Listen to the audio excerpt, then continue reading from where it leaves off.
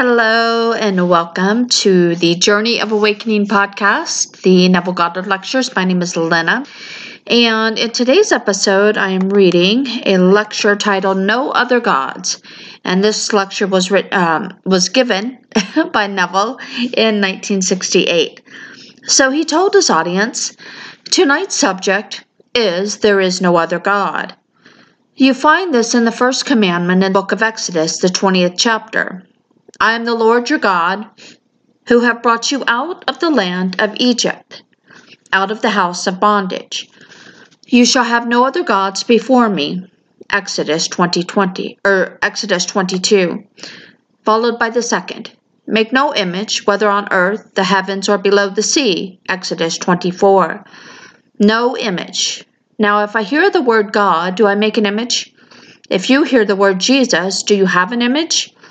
If you have an image other than I am, you are violating the commandment. I am the Lord. Well, that could be translated, I am the I am. For the word translated the Lord is the same word, which is Yod-Heh-Vav-Heh. And when I come to the people of Israel, and I tell them that that the God of their fathers has sent me, and they ask me, what is his name? What shall I say? Say to them, I am has sent you. That is my name forever, and by this I shall be known throughout all generations. Exodus 3:13 through 16. My own name I am, so make no graven image unto me. Exodus 24. And those who know thy name put their trust in thee. Now these are the commands of Scripture. If I really believe it, I can turn to no other. I can turn to nothing in the world but to God, and God became me that I may become God. So the very core of my being is I am. Before I say I am a man, I am. Before I say that I am rich, poor, known, unknown. Before I qualify it, condition it, put anything upon it, that core is God. That's I am. Now why call me Lord, Lord, and do not the things I say? Luke 6:46. Now he puts no limit on this power, none whatsoever. Whatever ye desire when you pray, believe that you have received it, and you will. Mark 11:24. He does not say it's good for you or it's bad for you. It's entirely up to man to make the choice. Do I know what I want? Well, if I know what I want, and I believe this and trust wholly in God as my own wonderful human imagination, then I should change my outer world to conform to my imaginal activity. So Israel's delivery from Egypt, from the house of bondage, is your own wonderful human imagination delivered from the facts of nature. You see the facts, you hear the facts, but I don't like them. I will admit I must have had something to do with externalizing the things that I dislike. So in my ignorance, I imagined all kinds of things. I thought I could get away with it.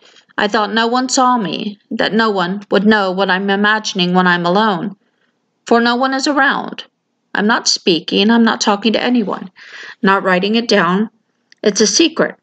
It's my secret. It's all my imagination. So can't I indulge myself? I pass someone on the street and say, oh, what a face. I said it all within myself, and then I heard some news of someone else, and I was envious of what I heard. I heard it, and I became envious of what I heard. It's my own wonderful imaginal activity. I fail to recognize my own harvest when they appear in my world, but I cannot deny there's a law that supports every phenomenon in the world. Therefore be not deceived, for God is not mocked. As a man sows, so shall he reap. Galatians 6:7. And I am sowing, morning, noon, and night, by what I entertain in my imagination, for that is Christ Jesus. Man is all imagination, and God is man, and exists in us, and we in him. And the eternal body of man is his imagination, and that is Jesus himself. And we are his members, one with the body of Jesus, and that is our own wonderful human imagination. And one day it will awaken like a flower, and we shall see what we did in our darkness, in our ignorance. No condemnation for what we have paid the price while we acted unwisely. So there's no final judgment when you and I are brought before some external being to be judged for what we did. We are paying the price morning, noon, and night as we walk the earth. I read this lovely thing, and then suddenly I realized why I did it myself. I planted it. No, God on the outside gave it to me in response to a prayer. My own imaginal activity did it. No one rewarded me, no reward. I simply set it in motion. I did it wisely or unwisely. I did it willingly or unwillingly, but I did it. And so everything comes into my own world because I, in my moments of imaginal activity, and I don't stop it, I'm doing it morning, noon, and night. I set them in motion. So if I am really free in the sense that I have been delivered from Egypt, it means that my imagination is so controlled, and I am one with it, that I refuse to accept the facts of life unless they conform to the ideals that I want to enjoy in my world. So I hear something of a friend of mine. He is unemployed. So he's unemployed, that's a fact. Well, am I really free? If I'm really free from the tyranny of Egypt, free from the house of bondage, having heard what I heard, I will now represent him to myself as gainfully employed. Now the facts deny it, but I will remain faithful to my assumption as though it were true, confident that imagining creates reality. And therefore, if I persist in my assumption, it will harden into fact. Well, having done it and proved it over and over and over, having shared what I have discovered with others, to see them doing it over and over, then you become indifferent as to what others think.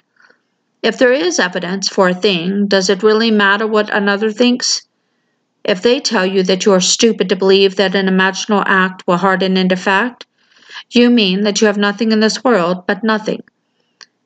And you dare to assume that you have, not only that you have, but you have what you want, and the others share it with you.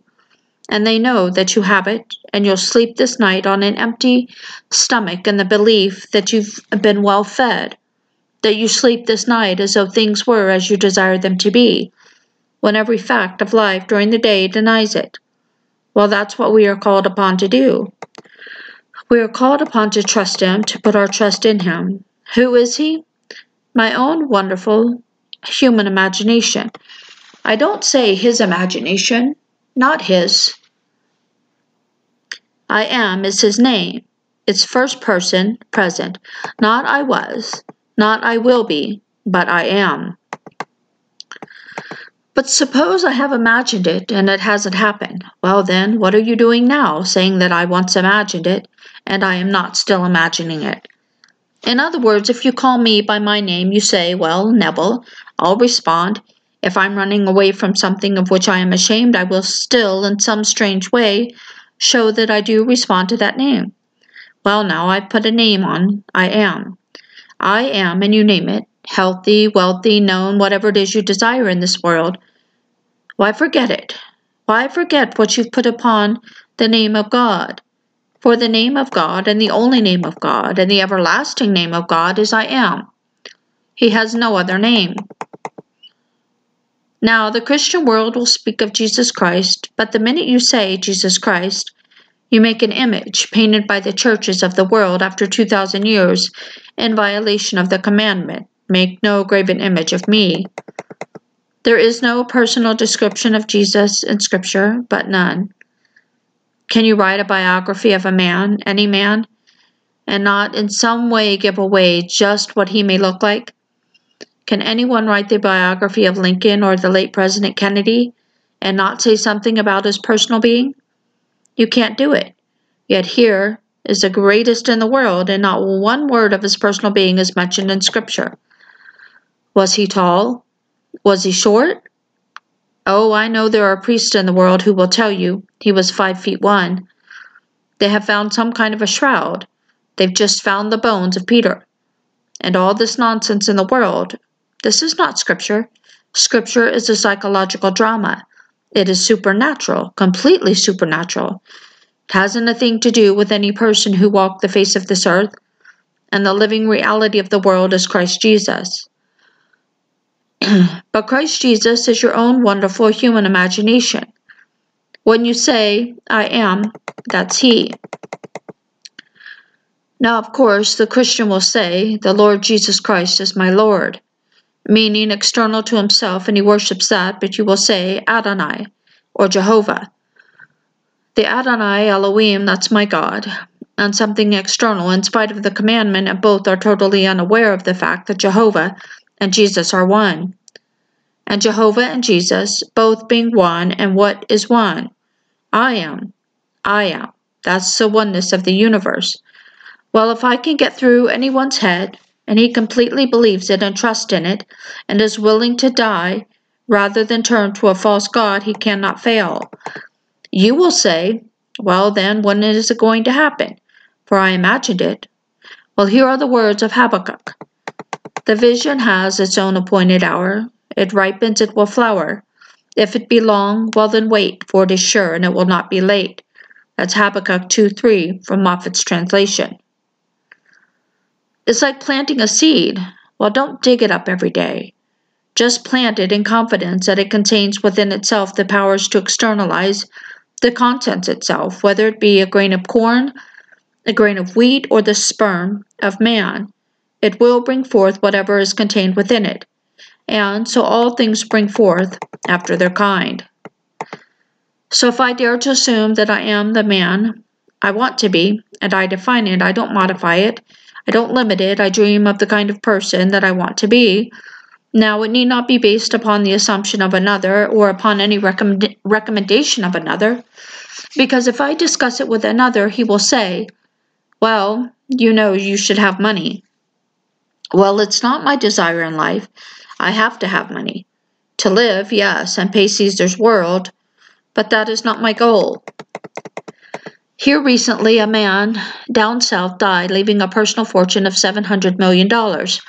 You've heard of the name. His name is Allison. We have this theater down south, a lovely theater. I've gone into it, something new in the music center. He owned the entire stock of the largest insurance.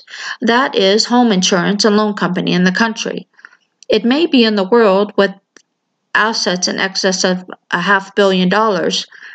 He has all the stock. It's his. He left it to his wife, his second wife of a few years, and his son by the first wife of 18 years. Now that man thought that if you didn't work 18 hours a day making money, you were no good. He didn't contact his people. In years, he never made any contact with the managers of the different branches. He remained at home. He didn't want that personal contact. He was aloof. Just money, money, money, money. Well, I tell you, he didn't take it with him. And so to give all of your life to the building of something that you can't take with you, and you so love it and you can't take it, that's why we are told, seek first the kingdom of heaven, and all these things will be added. Matthew 6:33. For your Father knows you have need of all these things. Luke 12:30.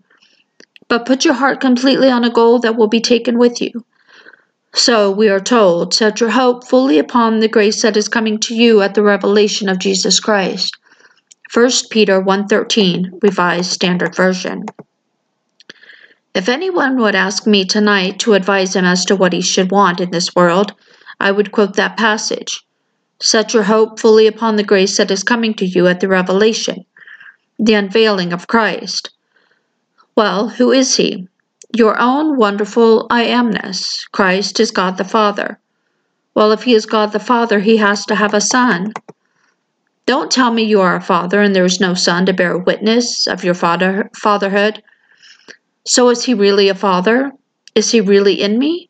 Yes, he's in thee, and he's a father. Well, where is it said in Scripture that Jesus Christ is a father? Did it name his son? Yes, it did, if one reads it carefully. And so he turned to the crowd and he said, What think ye of the Christ? Whose son is he? Matthew 22:42. For the New Testament begins on the statement, This is the book of the genealogy of Jesus Christ, the son of David. Matthew 1:1. So they answered, the son of David. Matthew 22:42. And then he asked a very simple question. Why then did David in the Spirit call him Lord? If David thus called him Lord, how can he be David's son? Matthew 22:43 and 45. Well, every son of the ancient world referred to his father as my Lord. He's telling you David is his son. Well, now, chronologically, David lived If I take it chronologically as a secular history, David lived 1,000 years before the Advent. Well, how can he be his son? Because it is not secular history. Before the world was, I am. Before Abraham was, I am. John 8:58. And when the world shall cease to be, I am. Therefore, he is not something that came into this time slot at a certain point in time. He was before, sorry, I lost my place. He was before the whole vast world was. And he was a father before the world was. And who is that son? David. David is the sum total of all of humanity. For to the Hebrew world, history consists of all the generations of men and all of their experiences fused into a single whole. And that whole is called eternity. And eternity, the Hebrew word is olam. O-L-A-M, O-L-A-M, is translated eternity. Now in Scripture, David stands before the king, and first he asks his lieutenant. He said, Abner, whose son is that youth? 1 Samuel 17:55. Listen to the sentence carefully. He's not concerned about the lad, he's concerned about the lad's father. He said, Abner, whose son is that youth? And the lieutenant answered and said, As you so liveth, O king, I cannot tell. He said, Inquire whose son the stripling is. They inquired, no one knows. And then David stands before the king, holding the head of the giant Goliath in his hand, and said to him, He said, Whose son are you, young man? And he said, I am the son of the servant Jesse, the Bethlehemite. 1 Samuel 17:55-58. Listen to it. In each case, he's inquiring about the father. So the answer comes back, I am the son of Jesse. Well, Jesse, in any form of the verb to be, he's telling the king, I am the son of him whose name is I am. That's who I am, the son of the one whose name is I am. Well, who is I am? I am is the name of God forever and forever. So he tells you he is God, for David calls him Father. Now, if Christ became me, as Scripture teaches, do you not realize that Jesus Christ is in you? Unless, of course, you fail to meet the test. 2 Corinthians 13:5. Well, if he is in me, then I too must be a father. For he is a father, and if I am Christ, I have to be the father of the same son. There can't be another. Not a David, but the David.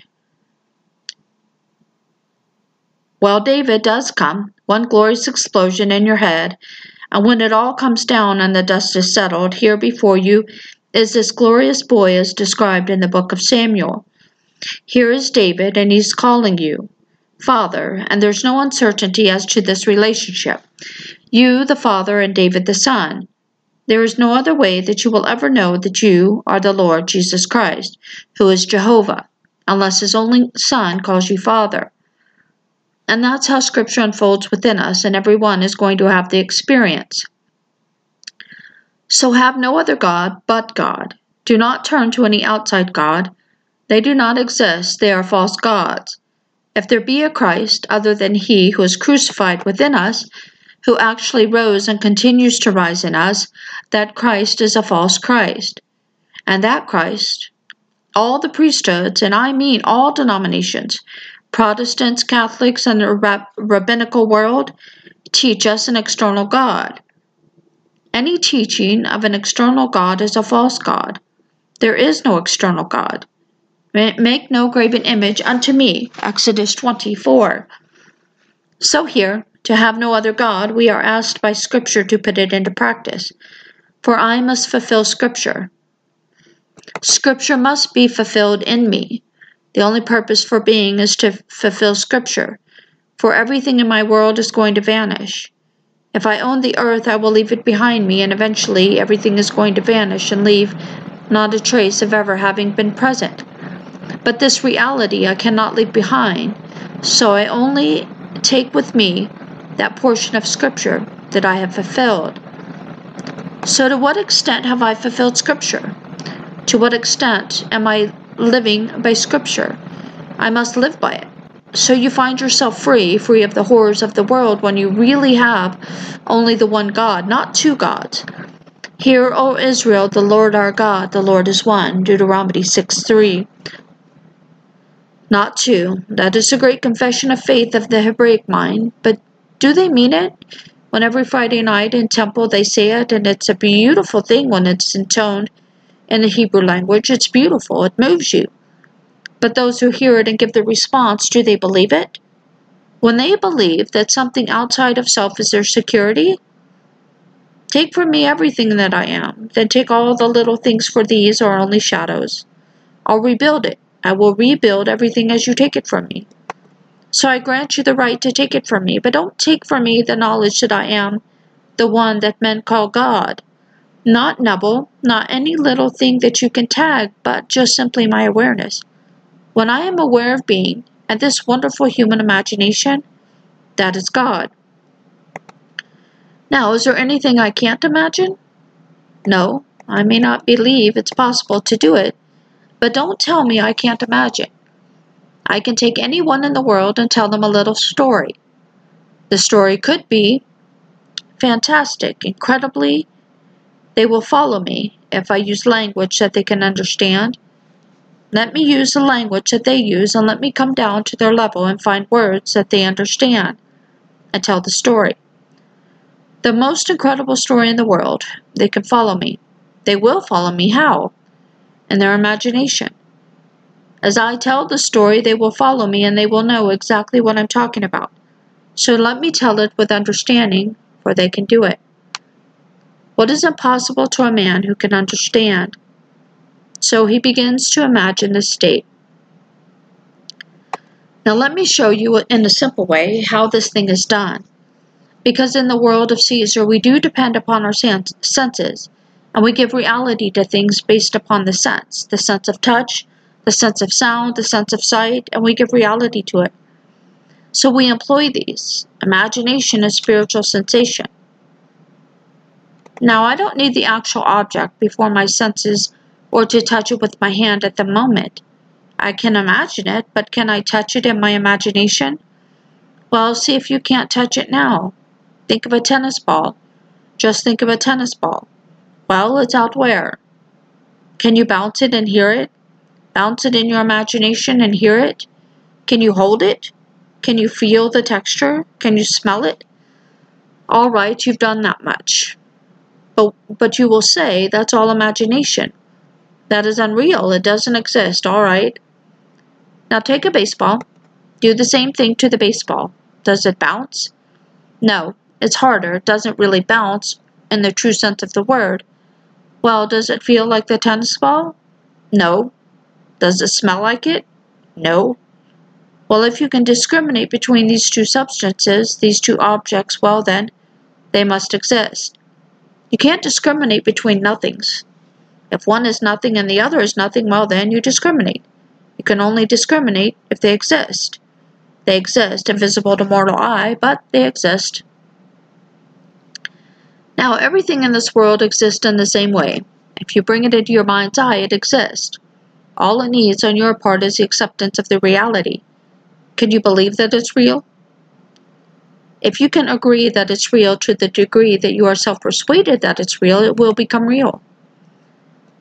Now, when men, like our late president and the late Churchill and the President Anthony Eden, will make these bold statements, if you tell people as they listen to you who said it, they are inclined to accept it because the men were prominent when they lived here. And so here, Mr. Hoover, he sent me an autographed copy of his address that he gave me in the city of San Francisco, the last time he spoke at the GOP convention. And he said that nations with its many forms of government, its revolutions, all the things concerning a nation, their rise and fall, he said, could be written in terms of the rise and fall of ideas implanted in the minds of men. Now that is Mr. Hoover. If I said John Brown said it, all this is silly.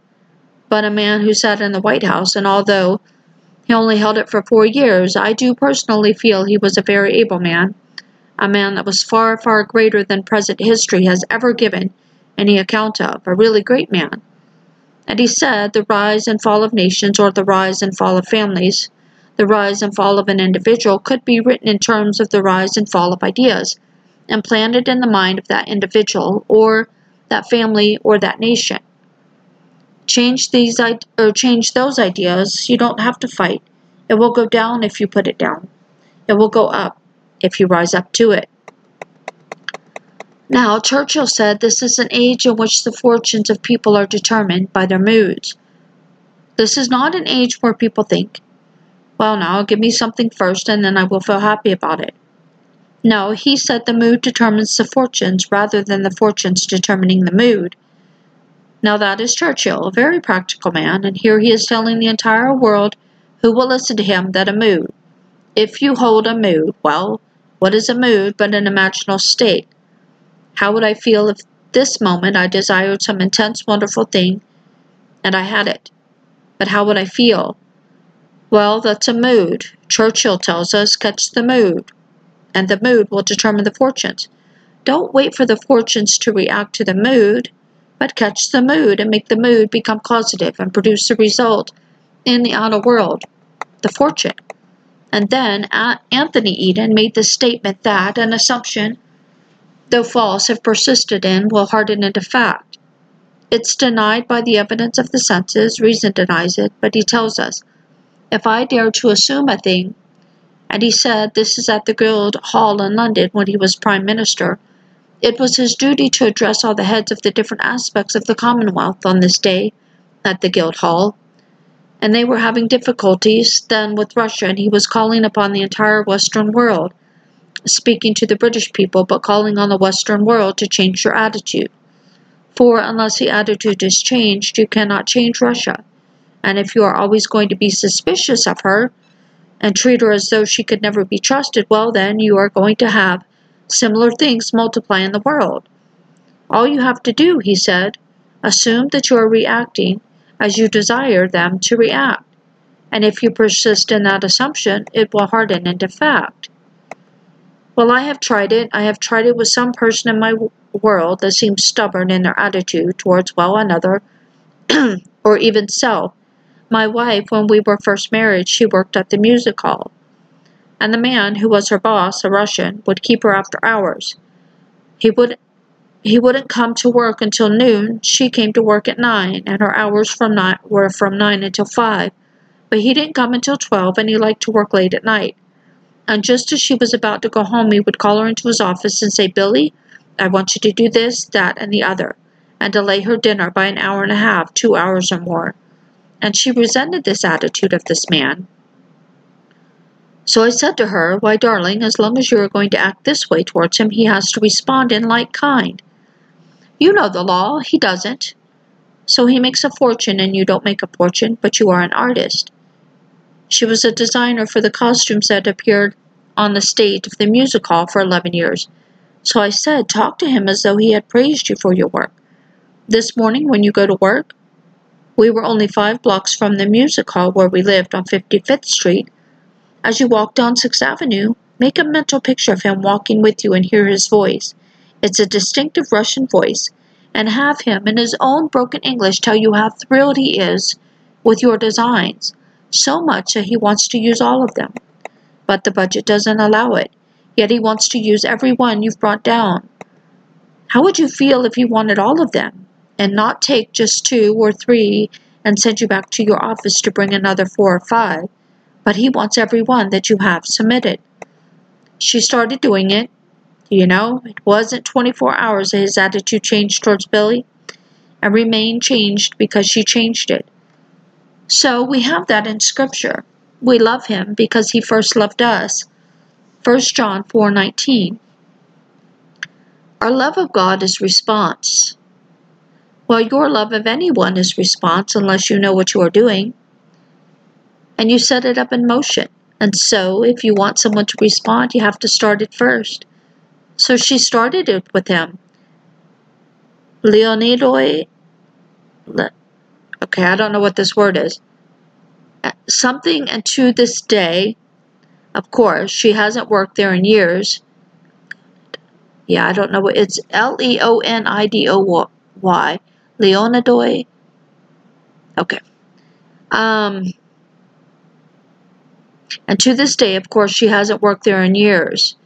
But to this day, when we go back, if we go to the music hall, he is all praise and joy.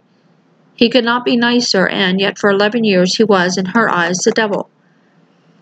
Well, this is life, and it's entirely up to us. What are we going to do if I have no other God? The minute she spoke of him as causation, she had another God, and he had the power to do what he was doing. And he had no power because the very day she changed it to the real God, he had no power. He could only reflect the activity of her own mind. So if I think, now he can fire me, then I've given him a power he doesn't really possess because the world is yours, pushed out. The whole vast world bears witness of the being that you are. For you are God, and God is a protean being. He's playing all the parts, good, bad, and indifferent. So it's entirely up to us what we are doing, that we conjure in our world the different ones that bear witness to what we are doing. They reflect the activity of our mind. So if you have no other God, life will be so marvelous for you, you can't begin to believe or to understand how free you are. Yes, in the world beyond this, in the world of dream, you still catch yourself in the world of dream, not responding like some automation. You find yourself breaking it and changing it, even in the dream. When you get to the point where in dream you are in control and your attention is not, I would say, the victim, but it is actually the one under control of you, then your whole vast world will change. Now, all I can ask you to do is try it. Just simply try it. And don't say one thing is too difficult or this one thing is impossible. Now, here's a chap. His best suit, he tells me. It was my best suit. I liked it. I sent it to the cleaners. I always liked the job the cleaner did, and when I called for my suit, the pants were missing. After 2 or 3 days of intense search all over the plant, he couldn't find the pants. My wife began to bawl him out. I said, "Don't do that. I really believe in this law." The man said to me when I made my 3rd visit, "I want you to sign this. I'm insured and I will get a new pair of pants for you to match the suit." I said, "No, I don't want a new pair of pants. I want my pants. I just want my pants." "I will not sign it. No signing," he said. On my way down the freeway to work, I took my imaginary hands. I didn't take my physical hands off the wheel. I'm driving down the freeway doing 65 miles an hour, but in my imagination, my hand is on the pair of pants. I can feel the texture as you just did it with the ball. I can feel the pants. I'm actually feeling it. I did it all the way down to the office. That night on my way back, I rode wearing the pants. I could feel them on my thigh, and my hands could feel the texture of the piece of cloth. The next day, the man calls my wife to say that in delivering a suit, that the pair of pants were under the pants for that suit. Someone had hidden 2 pants on the one, but it happened that his were the hidden one, and they found the pair of pants. Now you will say that's a mere coincidence. There's no accident in this world. Don't think that one thing happens by accident. There's no sure thing. All things have causes. Everything in this world begins with some cause. Well, now, he redeemed his pair of pants by not accepting the evidence of the senses. You can do that with everything in this world. I don't care what it is, but we are the operant power. It doesn't operate itself. If I know what to do and I don't do it, it doesn't work itself. I have to actually operate this wonderful principle in my own wonderful human imagination, so I can pass the buck. You get to the point, as my wife years ago said to me, "You know, the one thing wrong with you, Neville, you can't trust anyone but yourself." I said, "I trust everyone, but I don't ask anyone for help, if that's what you mean. I will trust them because they are myself pushed out. And I do trust myself, but why must I turn to another and ask another, when God is not another? He is centered in me as my own wonderful human imagination, and wouldn't it be far better for me to suffer in the interval to discover God than not to suffer and never discover him, always passing the buck, asking this one, that one, or the other one? No, I've got to stand on my own feet." In fact, my dancing partner, when Bill and I got engaged back in 1936, she said to my wife, "You know, I'll tell you one thing, how to keep him. Wear a dress that resembles the Bible. He's always reading it." She heartily disapproved of my interest in the Bible. To her, the theater and all the things of that sort were far more interesting. But for me to sit home and find interest 6 hours a day, 7 days a week, in reading the same book, the Bible, well, I haven't exhausted it, and I could not in eternity. It's the Word of God. It's ever fresh, day after day, the book is fresh. And yet, the 66 books, I've read them over and over and over. And I read them with the concordance, both the Hebrew and the Greek, and it's ever a fresh book. When people say to me, "Have you read so-and-so?" I say, "What so-and-so?" "Well, it's the bestseller." "No, I haven't, and please don't give it to me. I have no time to read it." So they are always forcing books upon me, but I don't have time to read them, because I never exhaust the one book, and that is the Bible. Now, it may seem insane to take one book over the 2,000 years and still make it modern, but the Bible is contemporary. It's not an ancient work, it's forever. It's contemporary. These characters are eternal states dwelling in the imagination of man. And the day will come when you will meet them, and you will know they are states. But when you enter the states, they become animated. You animate the state of Abraham, and here is Abraham, but it's a state. But suddenly it takes onto you flesh and blood. It becomes an animated being, and it is Abraham. You don't have to ask any question as to who you are. You know when you enter the state of Abraham, which is the state of faith. All these are states, eternal states, which is God's drama, and man passes through states, as he passes through cities. If I pass through a city, the city doesn't cease to exist because I pass through it. It remains for anyone to pass through. Well, the same thing is true of states. I pass through the state of poverty. When I pass through poverty and rub it off and assume, while I'm poor, that I am rich, then when I become rich, poverty hasn't ceased to be, any more than the state or the city ceased to be. It remains a state for anyone to enter it. When you know this, you can forgive every being in the world. He fell into a state, and people say he's poor. He isn't poor, he's in a state of poverty. He can get out of that state. While he's in it, assume that he is free. Assume that he is now wealthy, or whatever he feels would be security. And while he is in that new state, the other one ceases to be to him. But it remains a permanent state for anyone, knowingly or unknowingly, to fall into it. Therefore, when you know this, you can say with Blake, "I do not consider either the just or the wicked to be in a supreme state, but to be every one a state of the sleep which the soul may fall into in its deadly dreams of good and evil." It falls right into a state and remains in it, and then the state externalizes in this world. When you know this, you are as free as the wind, and you will not go to sleep at night in any state other than the state of your desire. You just would not. And yet people will say, "Just give me 5 more minutes, because I so love the feeling of being unwanted." Haven't you known people that way? I knew a man in New York City during the Second World War. He hated Roosevelt, hated him, and the man said to me innocently, he came to my meetings, he said, "When I shave in the morning, I tell him what I think of him. I spend every minute that I'm shaving my face telling him what I think of him, and it isn't pleasant." I said, "Why do you do this?" "Well," he said, "you know, if you go to a Broadway show tonight and spend $10 for a seat, you couldn't get the kick in the 2.5 hours for $10 that I get for nothing in 10 minutes in the morning. I get all my emotions aroused, and they are flaming because I so hate the so-and-so." He says, who do you think you are, a king? You put your son, who is not a soldier, and make him a general. And he's telling all these things.